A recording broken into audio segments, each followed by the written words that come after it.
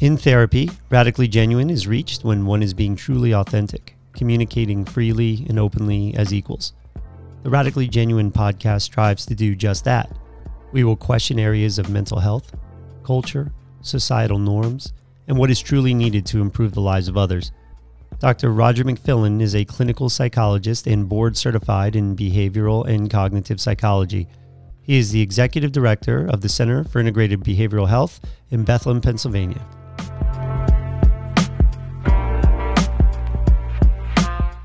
We assign labels on many categories in our lives, and often certain brand names may dominate those categories. Think about how often you hear phrases like Google it for online searches, or hand me a Kleenex when you need a tissue. Take a Xanax is a popular meme when you want someone to calm down. Too often, the names for pharmaceuticals are used in normal conversation as a solution to control a natural human emotion. But why? On today's podcast, we discuss the efficacy of antidepressants and the subjective process used by doctors to apply the label of depressed on us all. Good morning, guys. Good morning. Kelly, Roger. I've been thinking a lot about what our objective for this podcast is. So as I listened to the first podcast where we discussed chemical imbalance, I find myself asking a series of questions after that, right? If this, then why that? Or if this, then why that? And if chemical imbalance was a theory that led to the development of a lot of drugs to improve depression. Can I correct you on that? Yes, please. The theory didn't lead to the development of the drugs. The drugs were developed, and then they used the underlying thinking about it to try to make sense of how they may work. Okay. So, and that made me ask the question, well, if that's not true, then why do these drugs still exist? And there was, Roger shares a lot of information with us, a lot of studies, and I love the way that this was framed. It was in, let's see, I think it's one of the scientific journals. I'll include the link to it, but it said relabeling the medications we call antidepressants. Because technically, can you call something an antidepressant if it's not effective in what it was intended to do? And I think I'd like to start that with the question for today. Can you call something an antidepressant if it is not effective? So I like the idea of posing questions because how I've gotten to this point in my career is I had to resolve the conflict between what I was seeing in clinical practice and what I was told should be happening when clients go on psychiatric medications. Now, overwhelmingly, the most prescribed psychiatric medication are antidepressants, the class of antidepressants, SSRIs for the most part. And we had this idea that these drugs would correct some underlying abnormality that would lead somebody to be vulnerable to the development of depression. And the use of these drugs would correct that abnormality, serotonin deficiency, and that in itself would create an effect or a response where the person would be able to resolve a depressive episode. So we now know, and we have known for 30 years, that people with depression do not have an underlying brain abnormality or deficiency within serotonin. So what is the drug actually doing, and are they effective? And since I have overwhelmingly seen in clinical practice my patients report some certain things. One, I've had clients come into our office for an evaluation where they've been on these drugs for 10, 15, 20 years. And they tell me they work. Yet my evaluation would determine that they've been severely depressed for an extended period of time, in some cases debilitated by that depressive episode. So my obvious question is, if they are working, why are you so overwhelmed by depression and you're in my office? Yeah. Do you know the overwhelming response that I get? Because I believe I would be worse. Now that's very unscientific, right? This idea but they're that in you your would be office worse. because they're already miserable. They're miserable, right? And so we have to do a deep dive into the scientific literature. What is the actual effectiveness? And you come out with the same conclusion. I think almost anybody who does a deep dive into the literature and talks to experts on methodology and statistics, you will see that there was a problem in being able to differentiate these drugs from placebo. Never resolved. The further you go, you understand that there was fraud, that the drug companies themselves knew that they could not distinguish these drugs from placebo.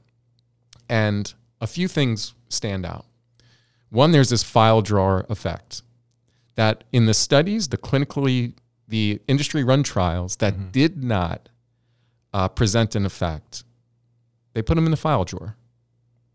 Those that did show an effect greater than placebo, we see a lot of concerns with the outcome measures, statistical significance versus what's called clinical significance. So let me tell you what that means.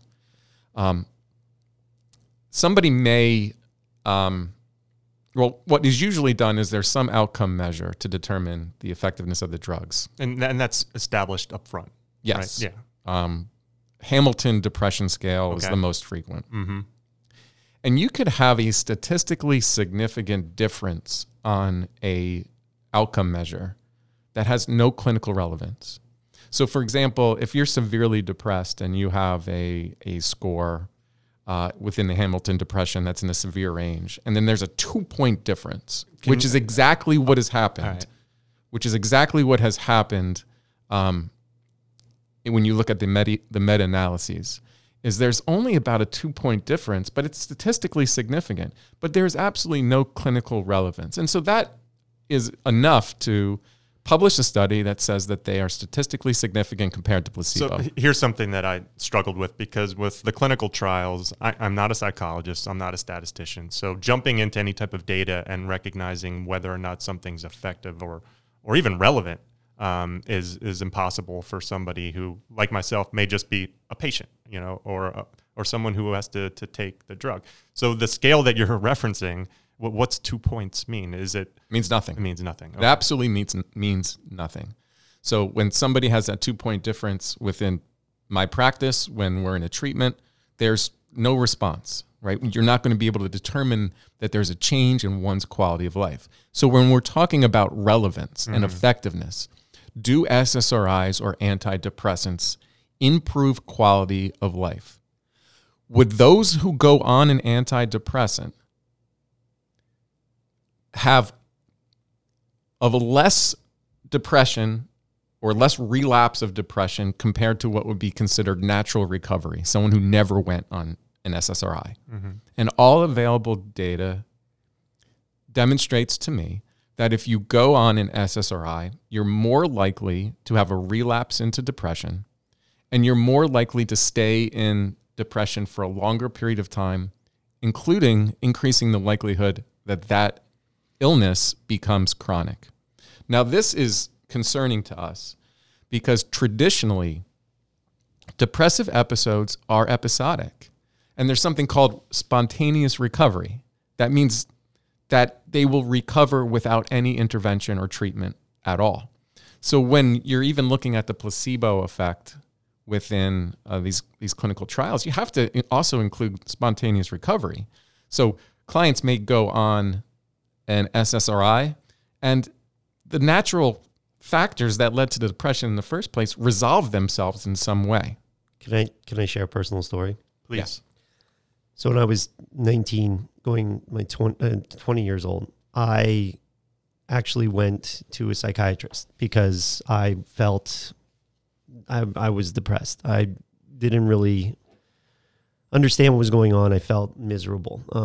So it was bad enough that my mom had noticed, and she had said, listen, this isn't you. And she took me to a psychiatrist.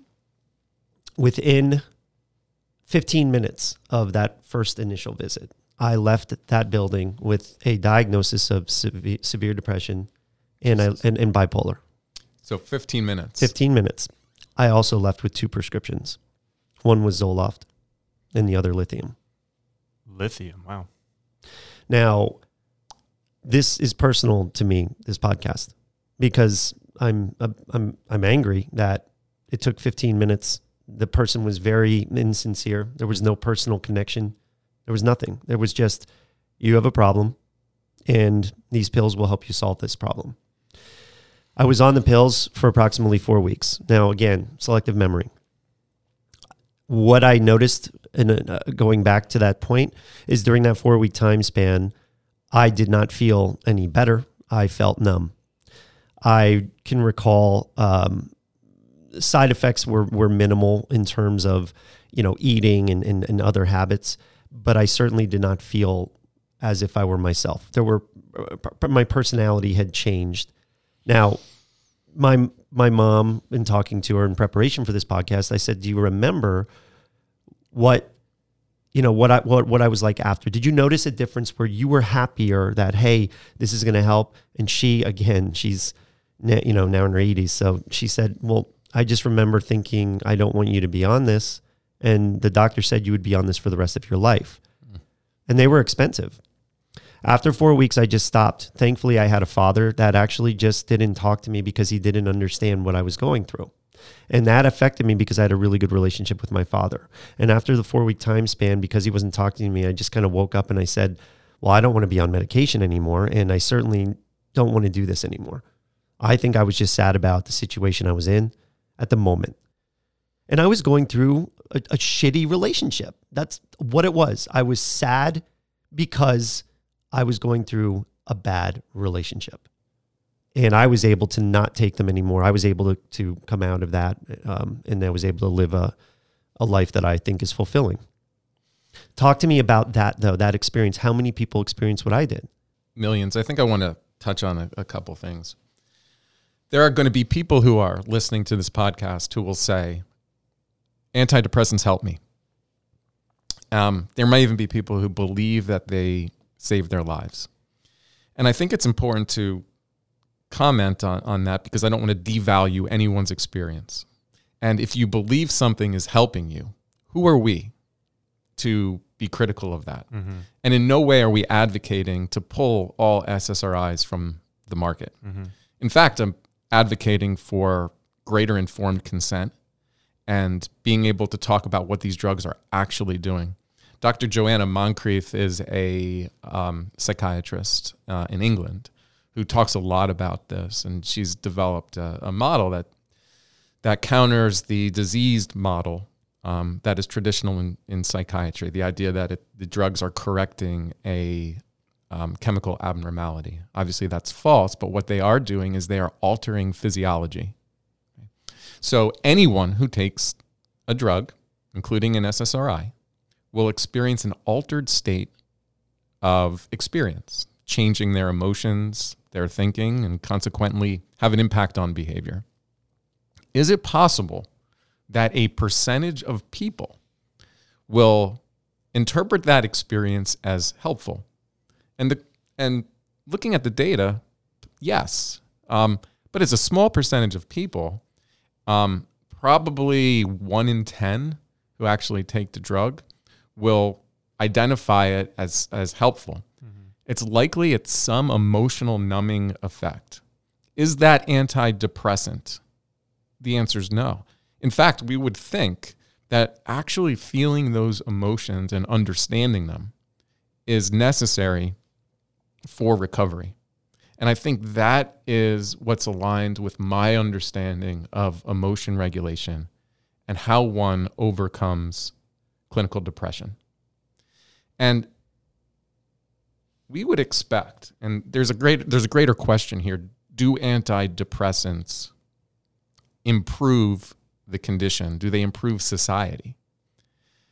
Since Prozac has come to market in 1988, we have a 1,000-fold increase in depression in society.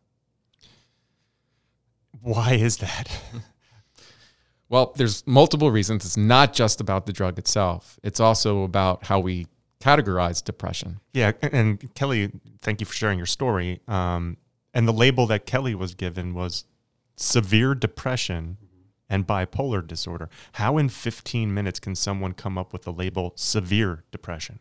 How can someone come up with bipolar disorder in 15 minutes? Unless you're actually seeing somebody in a manic state right in front of you, which obviously I've known you for a long time. I've never seen you in a manic state. One of the questions I actually remember was, did you want to hurt yourself or harm yourself? And I mean, at that point in time, I probably had said yeah, because I was certainly not happy with the choices I was making in my own life. And so, yes, if people sat there and asked you, hey, do you, are you happy? No. What are you thinking of harming yourself? Are you thinking of like leaving? Yeah, it's hard. It was hard for me at the time, but that didn't mean that question led him to immediately say, okay, we have a solution for you. I got the diagnosis. I got the pills the same day. The idea of thoughts to me throws me off because I think things all the time. It doesn't mean I'm actually going to follow through on it. And I mean, I've never been, I think I've been, depressed like anybody, just a regular emotional state of mind during a period of time, but then you do come out of it. If somebody said, are you thinking about elephants? I would say, I just thought of an elephant. Oh, no, I am too. Yeah. How do you not? If I'm sad, yeah, of course I'm thinking of maybe, I know some people may think about hurting themselves. Some people may think about suicide. You think about it in yourself and you're like, I'm not going to do that, but I thought about it.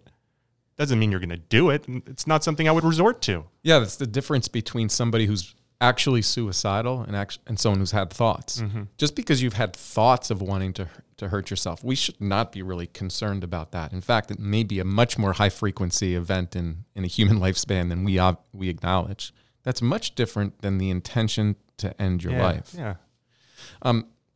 So I think we're talking right now about the power of expectancy and beliefs, right?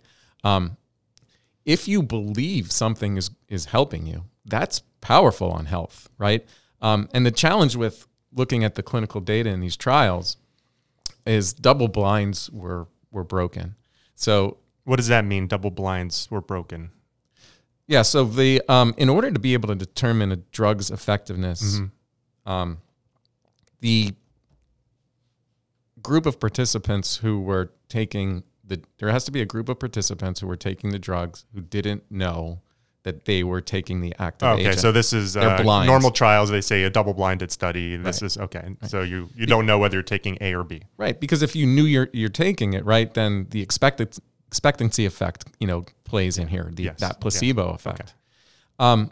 But the blind group was broken because they knew they were given the active agent because of the side effects. Okay. So it became a active placebo.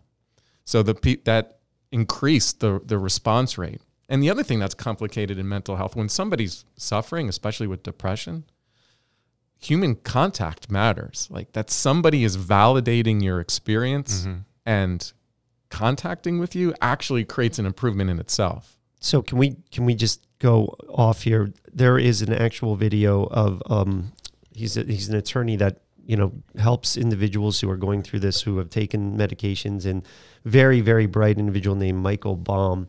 And what you just said should shock the core of the audience in terms of what happens with FDA, with everything and double blind and all of the things you were just talking about. I just want to go and show you this video so that you can remark. I want to hear your comments about it. Go ahead. The medical review analysis of those trials at the time for Prozac, they didn't statistically significant outperform placebo either. But they had secondary outcomes that looked okay, and they had some positive, better than placebo results, but they weren't statistically significant. They couldn't separate it out from a chance occurrence. So even a guy like Andrew Mossholder, a very sophisticated dude, a very sophisticated FDA reviewer, got tricked. And that's how kids ended up getting prescribed SSRIs, even though the chemical actually doesn't significantly outperform placebo. That problem is, I think, a tragedy for all the kids who ever got prescribed an SSRI, then had the misfortune of having suicidal ideation or suicidal behavior or self-destructive behavior. and I represented a lot of them. I represented the parents of some that died as a result of their successful suicide attempt, and then also some of the kids that survived were able to tell me what it was like. So just to clarify, this is an individual that's an advocate for people that have been diagnosed and have been put on the medications. He's an attorney. He's an attorney who represented patients in class action lawsuit against the pharmaceutical companies. So a lot of questions that people will ask is, well, how do these drugs become approved by the FDA if they're not working, if they haven't been proven to be safe and effective? And these are really good questions.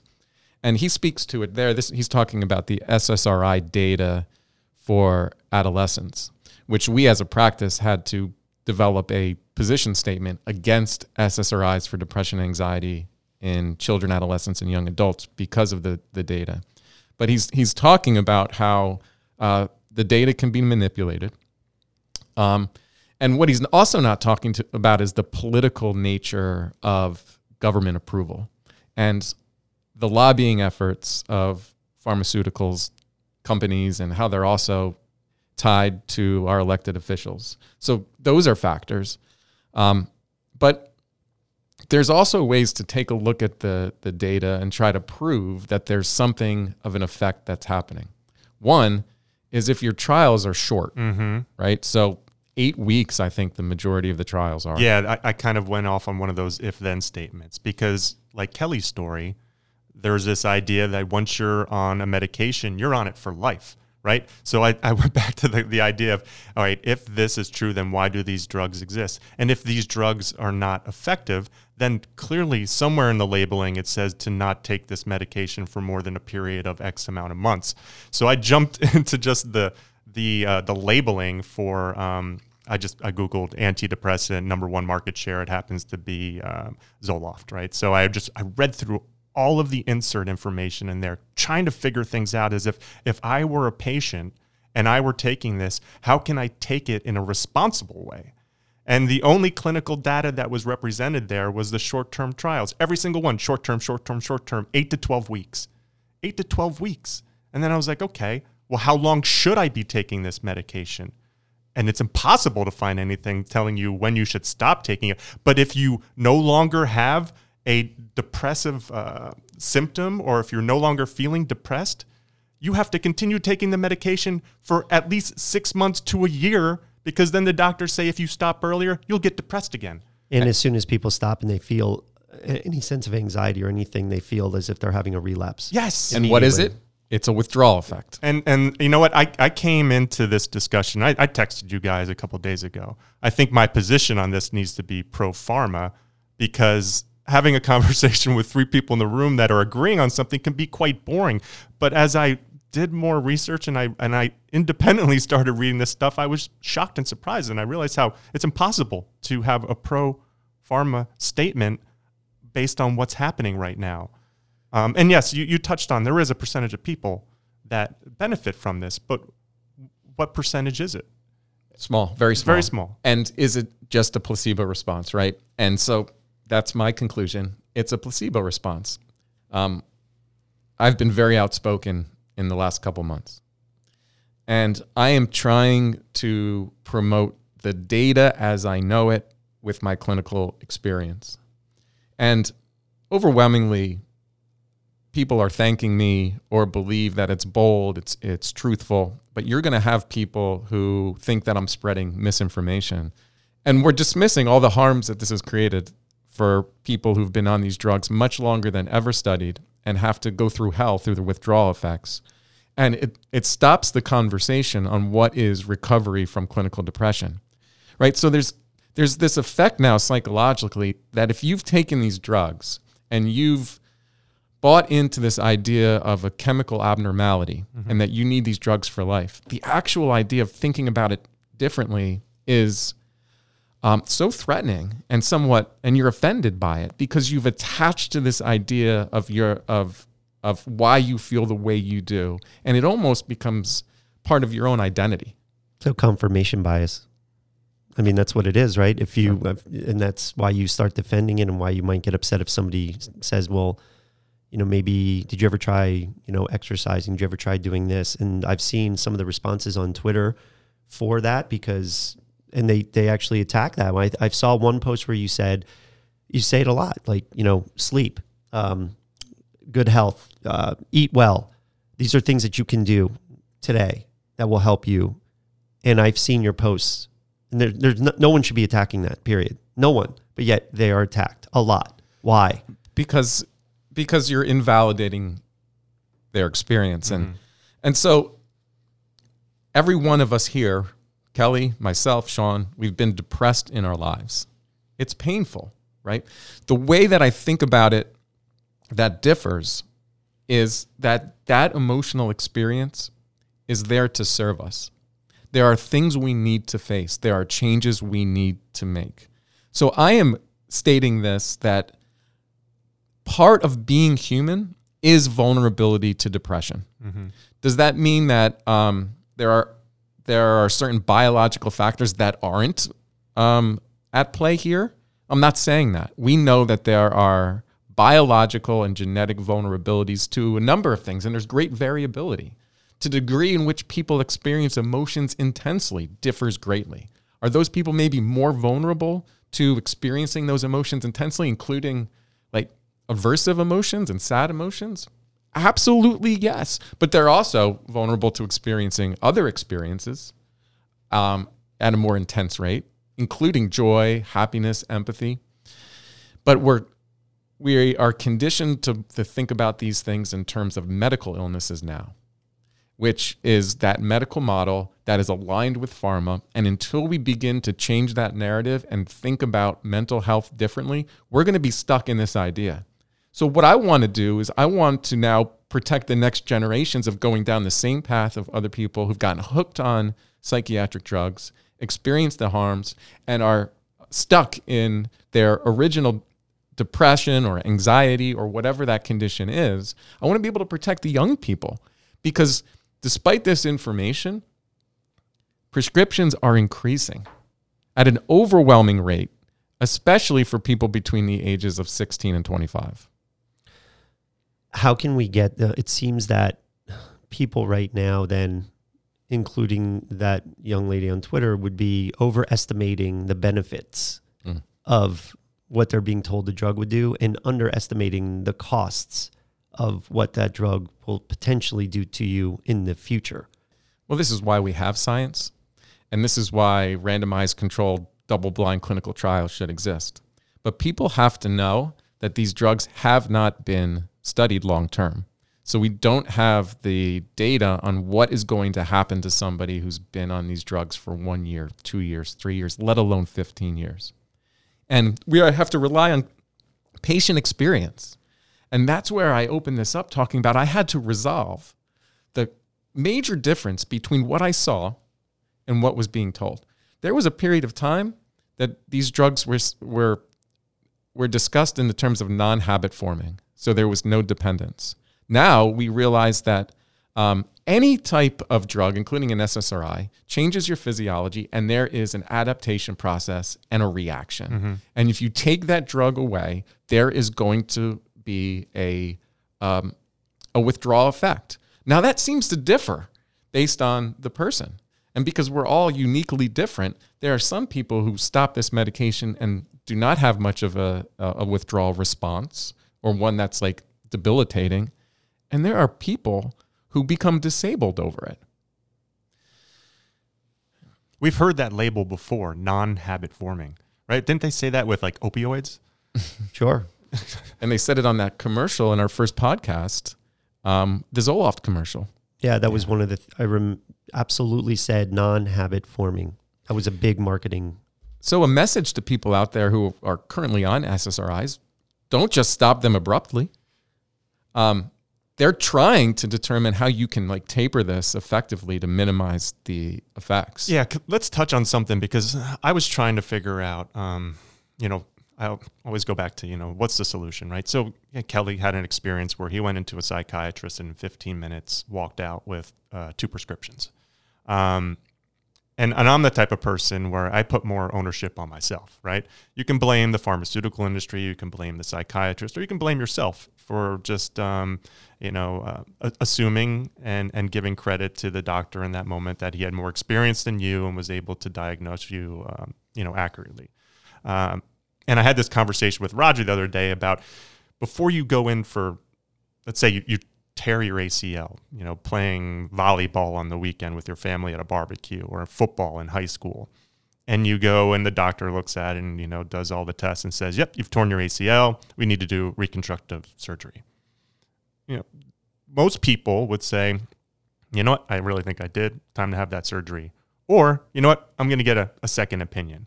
And you go to that second opinion and the doctor goes, you know what, it's not completely torn. It's just partially torn. Let's go through some rehabilitation. We'll strengthen around it. You'll be fine. Give yourself 3 months and you'll be back out on the field.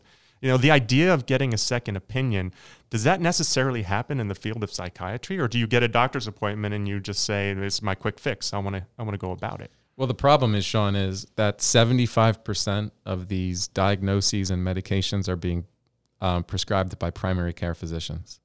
Oh, so your normal general practitioner, I go in there, I got a cold, give me some medicine. 75%. Jesus, that's scary. Yeah. That's so scary. And I'm sorry. It's very scary, and they are not experts in this area at all. They're not experts or trained in the evaluation, diagnosis, nor treatment of mental health conditions. So, the side effects, we touched on that a little bit, but as I was reading through that Zoloft insert, trying to, find any information about the long-term effectiveness, which is not in there, one of the sexual side effects alone should be a deterrent for most males, right?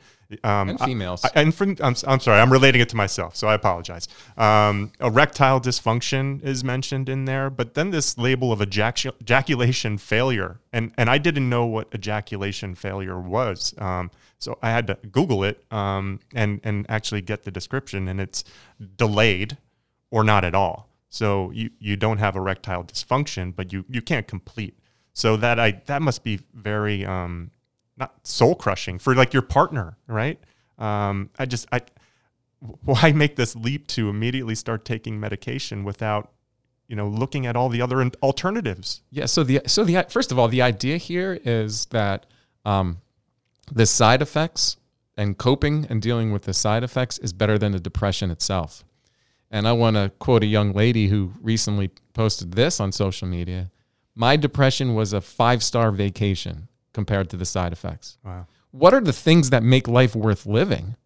They include the ability to love, the ability to feel, intimacy, sexual closeness with a partner, someone that you love, being able to taste and experience food, to be able to sleep, having energy, all the things that would zap you of your joy to live are side effects of these exact drugs to target the depression that you entered in for treatment in the first place. Mm-hmm.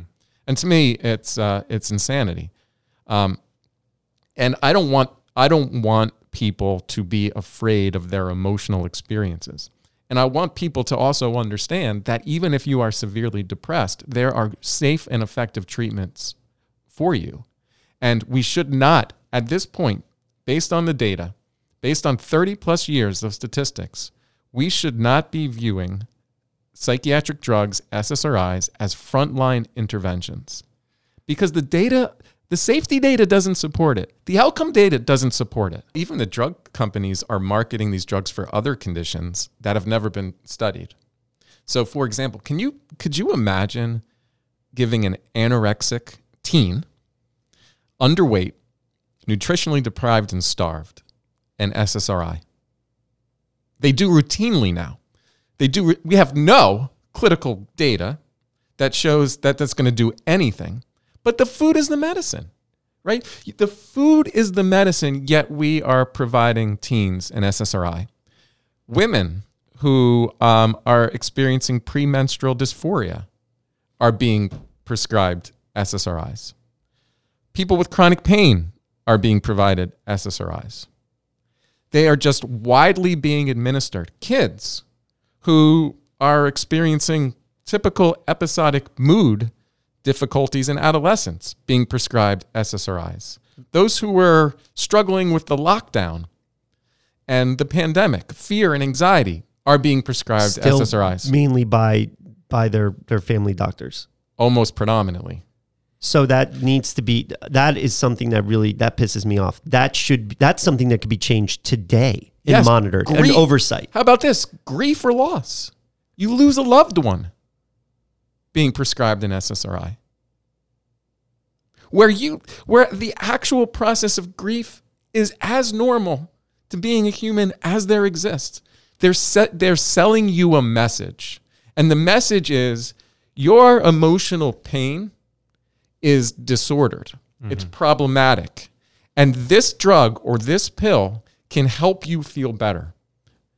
In actuality, the only feeling better that's going to exist is what you attach to it, what you attribute to it, your own belief about it. And it comes along with a lot of side effects. And those are a lot of like subjective questions, right? I mean, you could ask somebody a question and how they're relating or how they're feeling. It's just... I want to bring this up because as a teacher of communication and rhetoric and that, obviously I believe our educational system is failing miserably at teaching critical thought. Mm-hmm. And teachers who think they're teaching critical thought are not teaching critical thought. They're teaching kids their own biases in that. But I want to bring this up and I want to get your thought on this. So I wrote down here, based off of all the research we did for this podcast, I said, well, here's the thing. What I went through was almost like a Likert scale kind of thing with some questions, okay? Mm-hmm. Those questions are worded in a way. Now, I'm a big believer that societies in general develop from communication. If you have languages that are complex, if you can create rules for them and people can learn them, you can excel. In this case, though, we are so advanced with our language that it's called rhetoric. We can actually manipulate the words to the point where we can then manipulate other people. And when I'm reading some of these Likert scale questions, it makes you feel as if you're just going to agree with them anyway. Mm-hmm. So my question would be, all right. Wait, are these the questions that a doctor would ask? Yes. A patient? Let's do it on me. Well, all right. Let's do it. Seriously, let's do this. It'll be an exercise. Oh, wait. Actually, you bring up the questions. Do it from the actual thing. He can bring that up. Here's my question before he gets to that. Okay. As a person that thinks about words, how much of this, because this is supposed to be all this is all subjective, right? It's all subjective. These trials are coming from subjective questioning to tell whether a person increases or decreases in mood. As a person who focuses a lot on rhetoric and communication, a simple Likert scale question can be worded in a way that will get you the results that you want. Am I wrong? What a great segue. So this is the PHQ-9. 9 questions. What's PHQ-9? Patient Health Questionnaire. Okay. Developed by who? Oh, boy. The pharmaceutical industry? Pfizer. Oh, Pfizer. Okay. Marketed to who? General practitioners, primary care. 9 questions to assess whether you have depression or not. Something as complex and complicated as the human experience.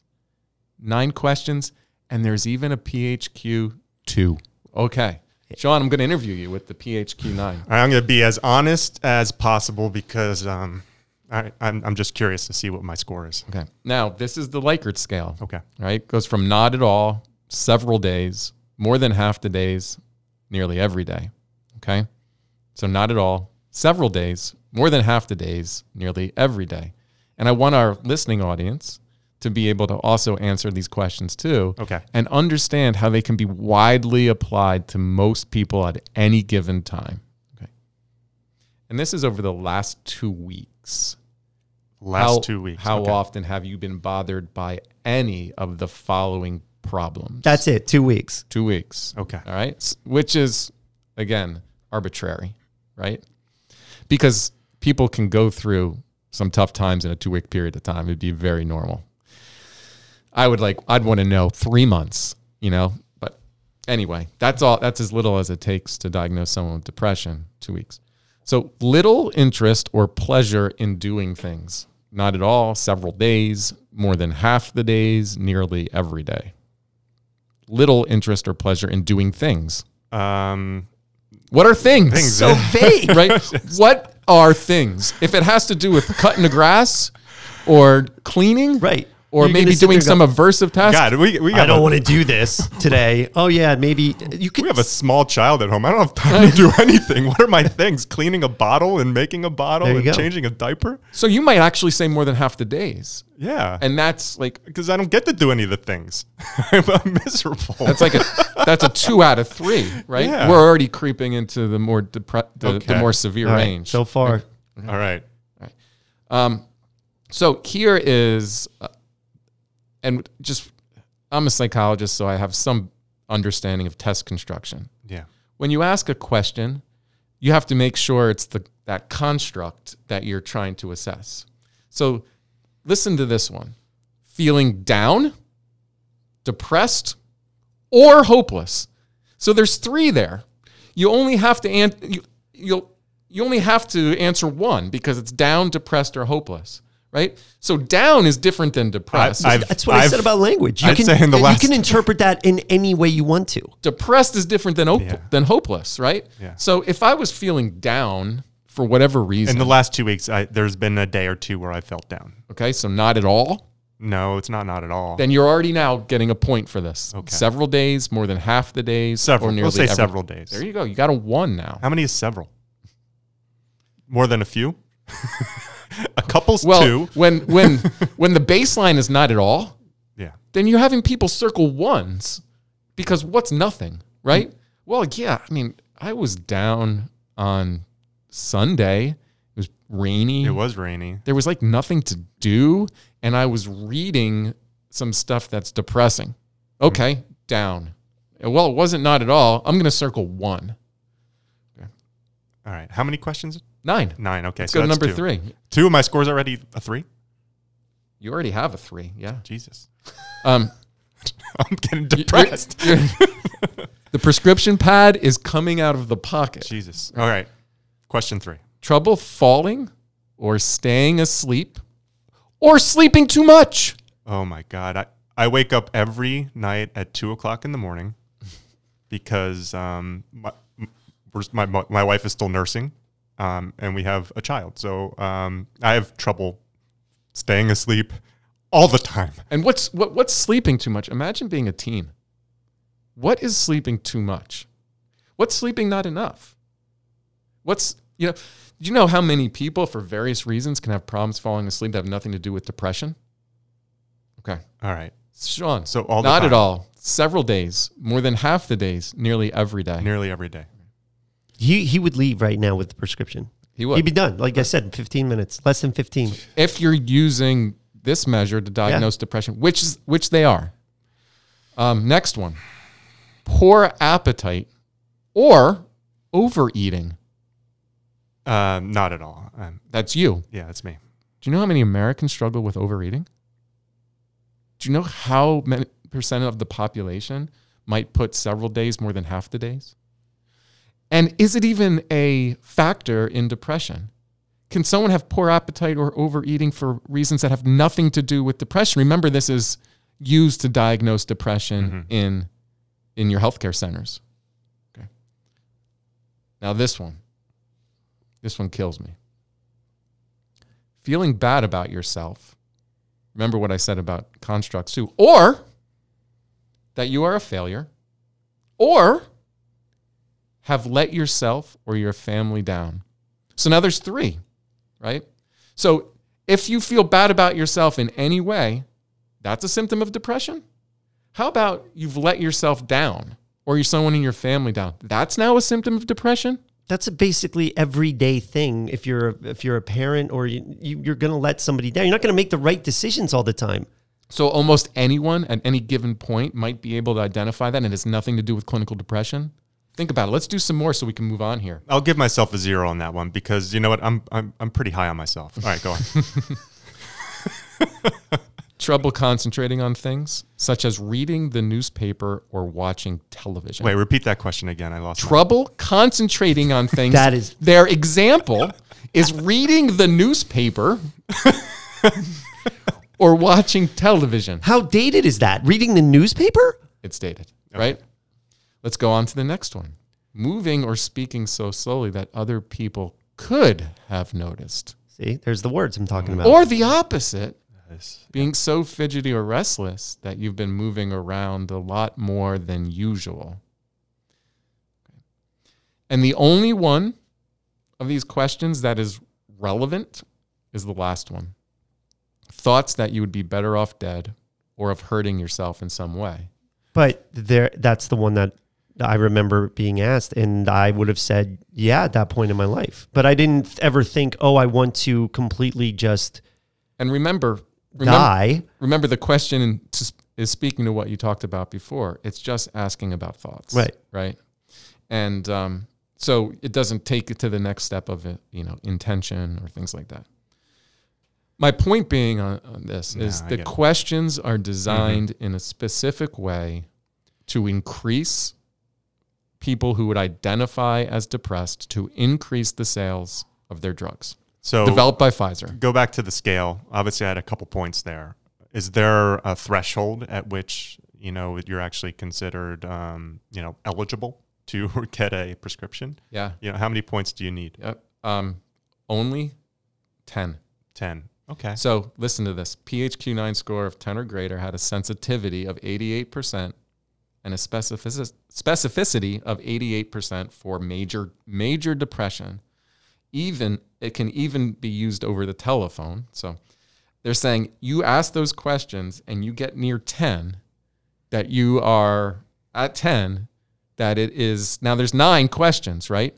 So if 9 of those you only answer if 8 of those you only answer a 1, which we were doing my together. sleep alone put me up to like a 7. And right? one other question, let's say it's overeating, goes to a 2 or a 3. You are now diagnosed with major depression as they see it in primary care. And so legally, I can write a script and I would be able to... Legally? Well, I'm just They don't saying, even need this criteria to write a script. Someone can come in and say, I've been feeling really down. They doctors, don't have to do yeah, doctors are, they have those rights to write that prescription. So what we're talking about is the use of poor diagnostic tools, let alone the diagnostic criteria itself is invalid, but the tools are even worse. And that is intentionally designed to increase prescription drugs. And it's worked. Mm-hmm. And it continues to work. We need to wake up as society, wake up. And we need to have the message out there. We have to talk again about what is normal, what is experienced throughout the course of a lifespan. And we also have to talk about how to effectively cope, how to effectively live healthy. And you have to ask yourself, if those kind of questions are being censored or muted, who's benefiting? I think people, but I think people experiencing depression, especially children, and when I did, I think all I actually needed was connection. That's all I needed. It was somebody to talk to or connect with. And I think sometimes when people sit down and they do these Likert scales, I think that that's a connection that maybe a child would make, an adolescent would make with that particular doctor, with whoever's asking questions. And again, for that moment, or maybe the next 2 weeks, there's that hope. So they start the drug and they're almost all on this high of, hey, I'm getting help and I have somebody I can talk to. And so then we misinterpret the effectiveness of some of these drugs because the person actually reached out and connected with somebody. It's the power of connection.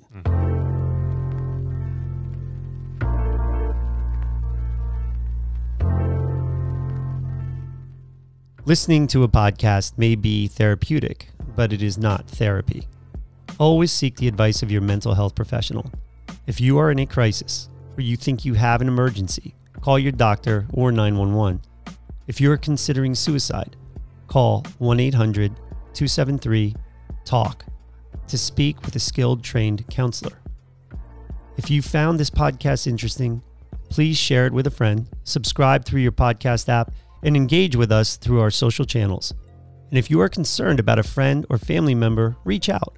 The 6 magic words, "I was just thinking about you," may make their day. Thank you for listening.